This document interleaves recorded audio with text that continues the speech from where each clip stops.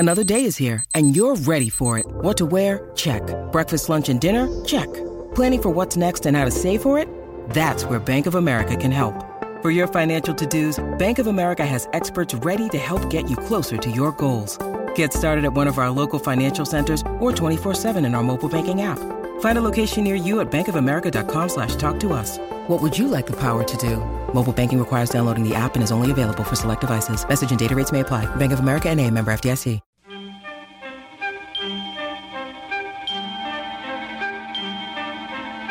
Like sands through the hourglass, so are the days of our lives.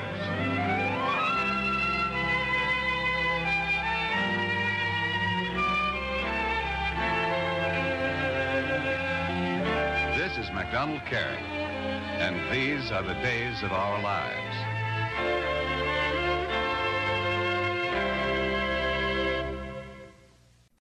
When you need mealtime inspiration, it's worth shopping Kroger, where you'll find over 30,000 mouth-watering choices that excite your inner foodie. And no matter what tasty choice you make, you'll enjoy our everyday low prices, plus extra ways to save, like digital coupons worth over $600 each week. You can also save up to $1 off per gallon at the pump with fuel points. More savings and more inspiring flavors make shopping Kroger worth it every time. Kroger, fresh for everyone. Fuel restrictions apply. Hi, this is Ken Corday. You are listening to TV Confidential.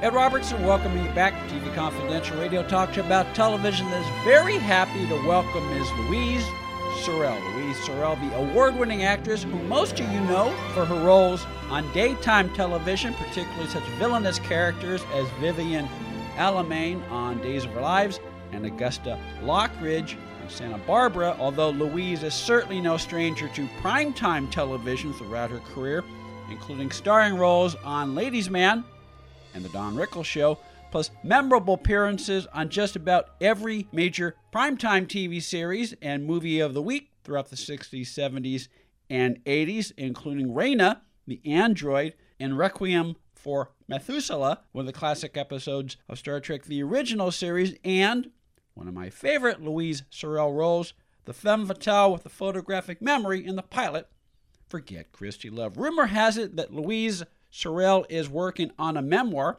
We'll ask her about that and a whole lot more in just a second. But first, before I forget, it is mid-July as we have this conversation, but this program will air the weekend of August 6th. I understand August 6th is your birthday, so happy birthday. That's ironic. Yes. Yeah. Well, you know, we like to plan these things. So happy birthday, Louise. Thank you so much. But, you know, Thelma Ritter's dead. I'm not. I've written a piece about that. I'm sure eventually it'll happen, but right now I'm still here. Well, I'm not very dead yet. Yes, I'm very glad you're here because it would be a very difficult radio interview otherwise. So yes. Let's see. I understand you're working on a memoir. Is that still happening? Is it still in the works? You know, I won't say they're memoirs. I've written some. I've written many actually. My first attempt at anything that was complete is a book called Madison on Fifth, which is about the dog I had called Madison. It was a Wheaton Terrier. Mm-hmm. And I really have a wonderful concept and a lot of it written and a lot of wonderful photographs. But then when COVID started, my mind went to, as many of us, another place. Some people got more creative. I got less creative. I started writing. I like to write short pieces that come to me. So I have a lot of pieces that are, I think some actually, I really think are very good, and some people think so as well. So I might try to get them out there. But I haven't done what I'd call a memoir like everybody, you know, wants to do, and I think it's great, but it's not together yet by any means. Well, it sounds like Madison on Fifth, for one, is... Isn't that a great title? I love that title. I love that title. It's a good title. Well, please keep us posted on the progress of that or anything else you're doing because, look, we all have stories in us, and sometimes we need to be in the right frame and the right space to be able to tell those stories and put them on paper. Absolutely. And also feel ready to release them to the public. Yes. Yes, no, you're right. It just has to be the short pieces I'm writing. I'm quite happy with. I've shared them with a few people, and some of them are very political, and some of them are just my aesthetics of being living in existence, and my relationship to things around me and what occurs. Some are very funny, and some of them are dark. But anyway, I think it's wonderful to write. It's a private thing, and it's sometimes very lonely. Mm-hmm. But I'm so impressed by some of my friends who've put books together, and they're out there. I just love it. Yeah, like so many things in life, Louise, writing is a dichotomy. On the one hand, it's regardless of what form of writing one does, it is a way to kind of comment, engage with the world at large, but at the same time, in order to write, one has to disengage. So, yes. It's one of those many ironies in life. But I guess that's what makes writers unique. Oh yes, I love to read, and I'm just kind of stunned by the kind of work some people have put out, constantly. And I feel remiss that I'm not doing that. I'm always torn about that because I love acting, but frankly, I'd rather be doing something that I care about. And there's so many things that bother me right now. I mean, I just put something on Facebook that said, when in doubt, watch Jerry Seinfeld to soothe the blues about the news. Yeah. Because I am sickened by what is going on, but I probably shouldn't get into that right now. Well, anyway. Hopefully we are not sickening our guest. Our guest is Louise Sorel, actress known around the world as Vivian Alamain on Days of Our Lives, Augusta Lockridge on Santa Barbara. Days of Our Lives, executive producer Ken Corday once described Louise as the most passionate villain ever on Days of Our Lives. He did? He did. Gee. He said That's this. Nice. Yes. No, he was a guest on our program a few years back. Oh. Okay. Well, I haven't spoken to him in a while. Yeah. But that's very nice. Yes. And he also said that he also described your portrayal of Vivian as a character from an Edgar Allan Poe nightmare, which I don't know what he means by that, but I thought that's a cool description. I love that he said, well, I have a feeling it has to do with the fact that I was constantly fighting for things that I believed in terms of the character, but maybe not. I don't know. Well, I think they used to hide when they saw me coming up the stairs. Maybe that's the nightmare part. Well, I don't know. Let me ask you about that. That is something I've learned about you. You've been an actor long enough to know that in certain mediums like television, sometimes because of time and constraints like that, sometimes all you can do is just deliver the lines. You give them as best you can. But there have been times when you've put your foot down and said, "Why are we doing this? I can't possibly do this. That's not. I can't play something like that." So you've always had that sort of. You've never been afraid to assert yourself. Where do you think that came from? Gee, I don't really know because I'm not a confrontational person at all. I just wither if somebody gets mean or whatever. But I feel like it's a career. I started when I was 16 in high school with a teacher who gave me such discipline. I was doing Lorca and Shakespeare and the Greeks when I was 16 and 17. I don't mean to be pompous about it, but I was taught discipline, and I was taught to think, and everything that I went through in the neighborhood playhouse, and then working with George Abbott and Arthur Penn and all these people, and I just felt like you need to protect something that you care about in the best way you can. I don't think I was ever rude. I mean, I remember a couple of occasions on days, and it turned out fabulously because they wanted me to do a jig on the grave when I buried this. There was a big show. It got a lot of publicity. Yes. I buried this actress alive, Carly, who's a good friend of mine, by the way. Anyway, I buried her alive, and they wanted me to say, Vivian does a jig. And I went upstairs and I said, I don't jig. I mean, I did it in a funny, I think it was funny, maybe not. And he said, what do you want to do? I said, I have no idea. So at lunch hour, I just spent the hour improvising. And then I came up with this thing, and the director said, "What are you going to do?" I said, "I'm not sure." He just said, "Pull the cameras back, and she'll do something." So I did this crazy thing, and they started playing it on the Soap Opera Digest Awards because it was so insane. And it just came to me, and I think they were happy that I hope, they were happy that I came up with something that was successful. But it was, it's the times when something just doesn't jog in your brain, and you have to try to save it or make it better, or because they work so fast. These writers are under such pressure, and the directors are. Everybody is. So I don't like to take up people's time. I like to get it done before we start it. And I don't know. I think I'm very polite. I just scare them, I guess. I don't know. Well, look, just listening to you, I would say, look, from a very young age, you mentioned the impact one of your first teachers had on you. Look, you come to your work, whether you're working on a soap opera, whether you're working in prime time, whatever, whether you're working on the stage, you're a professional. You're a professional actress. You're good at what you do. You're pliable to a degree, but they wouldn't bring you to the table unless they knew what Louise Sorel could do. So, well, you hope, yeah. At the same time, I give them, as I said, it's very hard work. It's particularly with soaps. It's fast. They don't have time for a lot of things. They used to. Mm-hmm. When we started on Santa Barbara, I was in heaven. People said, "Oh, you don't want to do a soap." I said, "Well, maybe I don't know." Then I get on the soap with Dame Judith Anderson and Nick Koster and these theater people. I said, "What's wrong with this?"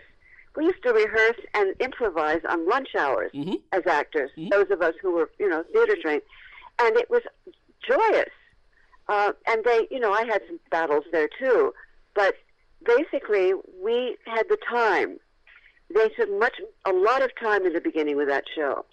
And, of course, it sped up after a while. But in the beginning, we were free to play. But now it's very difficult because of money and constrictions and, so they're having a hard time staying on. Yes. So they're rushing it. They rush everything, and they have to. Otherwise, they can't do it. Absolutely. And we've talked about this before. The people who work on soap operas, who work on daytime television shows, above the line and below the line, work harder than anybody in television because soap operas are 60 minutes today. So that's the that's the equivalent of 3 movies a week. That's right. That you guys have to do. Yes, it is. It's daunting, I luckily I feel that because I've had the training and the background or whatever, I'm not intimidated by it. Mm-hmm. But I can't imagine if you haven't. When I was doing One Life for a year, some theater people came on who hadn't done soaps, and they were just horrified because of the speed that they had to come up with things. But then they were trained actors, and they did it. But it was, it's hard. It is hard. It is hard. Louise Sorel is on the line with us, sharing a few memories about her career in daytime television, primetime television, as well as her life on the stage. You can follow Louise Sorel on Facebook. Stay with us, folks. We'll be right back. Your brain needs support, and new Ollie Brainy Chews are a delightful way to take care of your cognitive health. Made with scientifically backed ingredients like Thai ginger, L-theanine, and caffeine, Brainy Chews support healthy brain function and help you find your focus, stay chill, or get energized. Be kind to your mind and get these nootropic chews at Ollie.com. That's OLLY.com. These statements have not been evaluated by the Food and Drug Administration. This product is not intended to diagnose, treat, cure, or prevent any disease.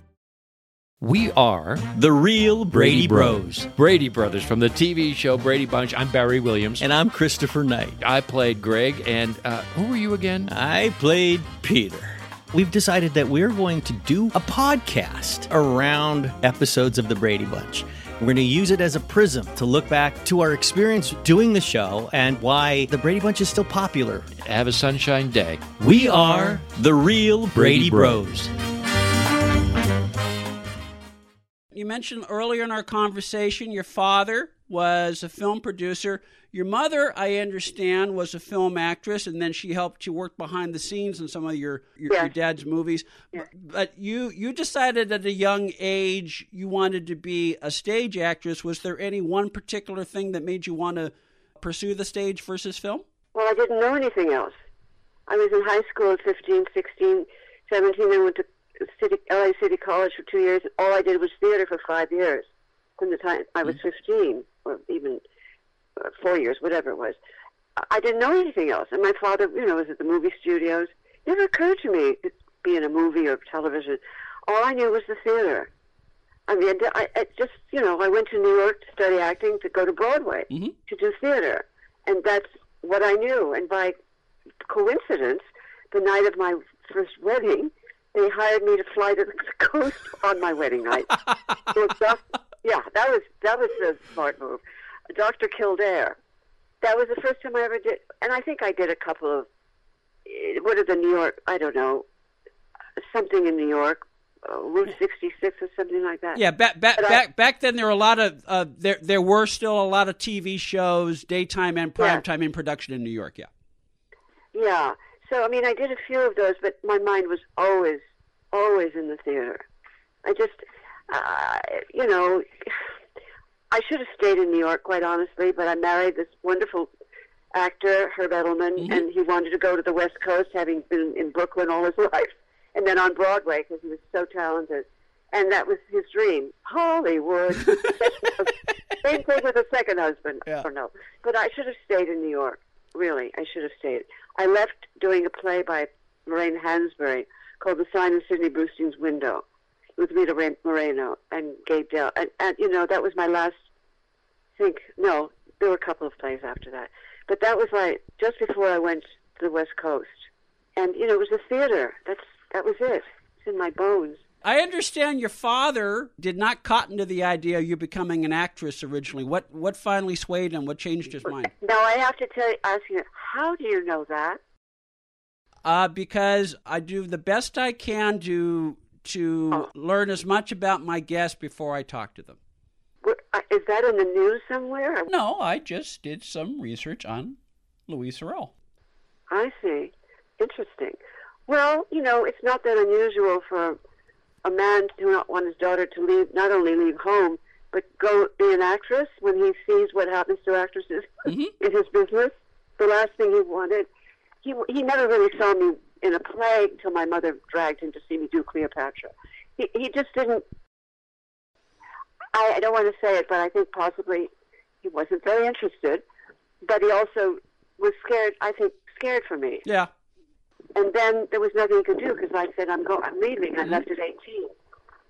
So he had nothing to say about it. He just watched me leave on a plane.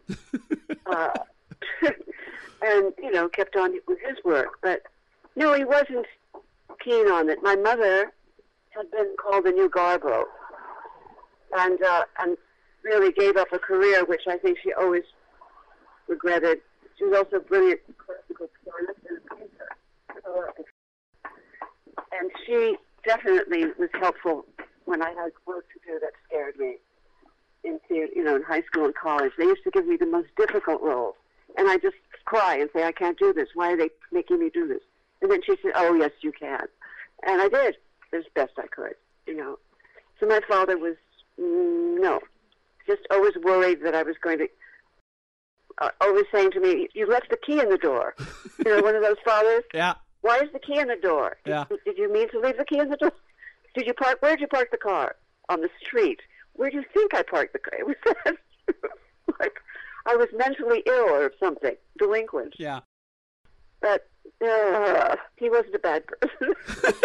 No, he was just, as you say, there was. It sounds like there's a little bit of protectiveness going on there. Yeah.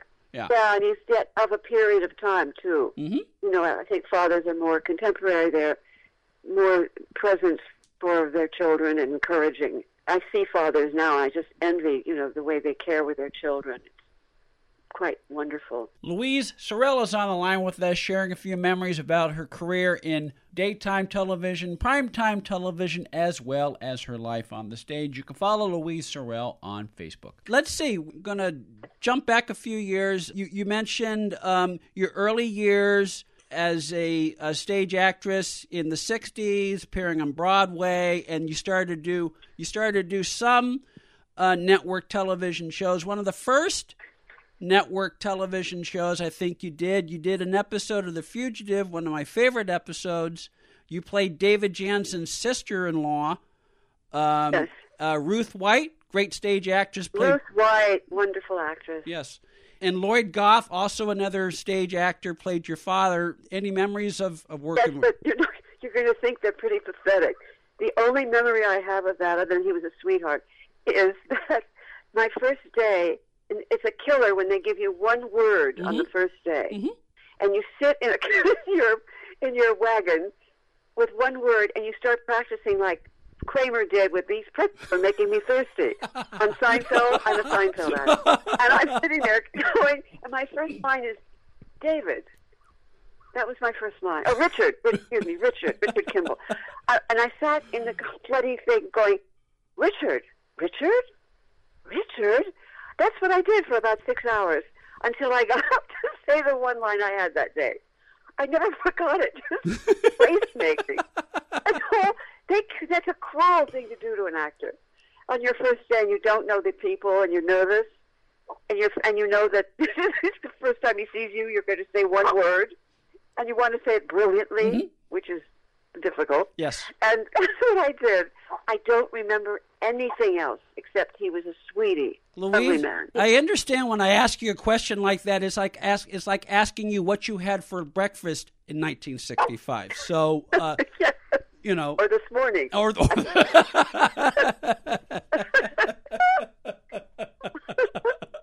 But that's a lovely story because we have a lot of different types of listeners. We have industry people who listen to our show, and then we have people who just enjoy the chance to meet some of their favorite TV personalities. And what people who don't work in the industry don't realize is that with television, a lot of times when you're shooting that scene where you say Richard, you know, you're not necessarily shooting the episode in sequence. You could be shooting something from... not at all. So it's very difficult for an actor to figure, okay, where am I in the script? Where am I in the moment? You know, what motivates me to say that one word as convincingly as I can in the moment I'm doing it. It's not easy. Louise Sorel is on the line with us. Louise Sorel, the actress known around the world as Vivian Alamain on Days of Our Lives and Augusta Lockridge on Santa Barbara. We'll take a quick time out and we'll talk some more with Louise about some of her other roles on television, including her co-starring role on The Don Rickles Show. We come back on TV Confidential. Buying or selling a home can be one of the most stressful things we'll ever do in life, but it doesn't have to be. And no one knows better than our friends at Front Porch Realty Group. They're a community of realtors serving the Northern Bay Area of California that cares about their clients as individuals first and foremost. Whether you're a first-time buyer or looking to lease or sell your property in the Bay Area, Front Porch Realty Group will help you through this important transition by providing you with the right information for your situation while lessening the pain. They also work with a network of realtors throughout California who provide the same high caliber of customer service. Call Front Porch Realty Group at 415-886-7411 for a realtor referral near you. You can also visit their website, frontporchrealtygroup.com, for more information on the services they provide, including upcoming workshops and seminars. For more information, call 415-886-7411 or visit frontporchrealtygroup.com. Front Porch Realty Group. They'll find the solution that works best for you. Be part of our conversation. If you like what you hear, have thoughts on this week's program, or have an idea for a future edition of TV Confidential, we'd love to hear from you. You can email us at talk@tvconfidential.net, talk@tvconfidential.net. You can also message us at facebook.com/TV Confidential, x.com/TV Confidential, or at TV Confidential on Instagram. And if you're listening to us on the TV Confidential podcast, please be sure to hit the subscribe button. This portion of TV Confidential is brought to us by our friends at Front Porch Realty, the community of realtors in the Northern Bay Area of California that is committed to finding the solution that is best for their clients. Whether you're a first-time home buyer or looking to sell or lease your property in Northern California, call Karen Strain at 415-886-7411 or visit frontporchrealtygroup.com for more information on how they can help you.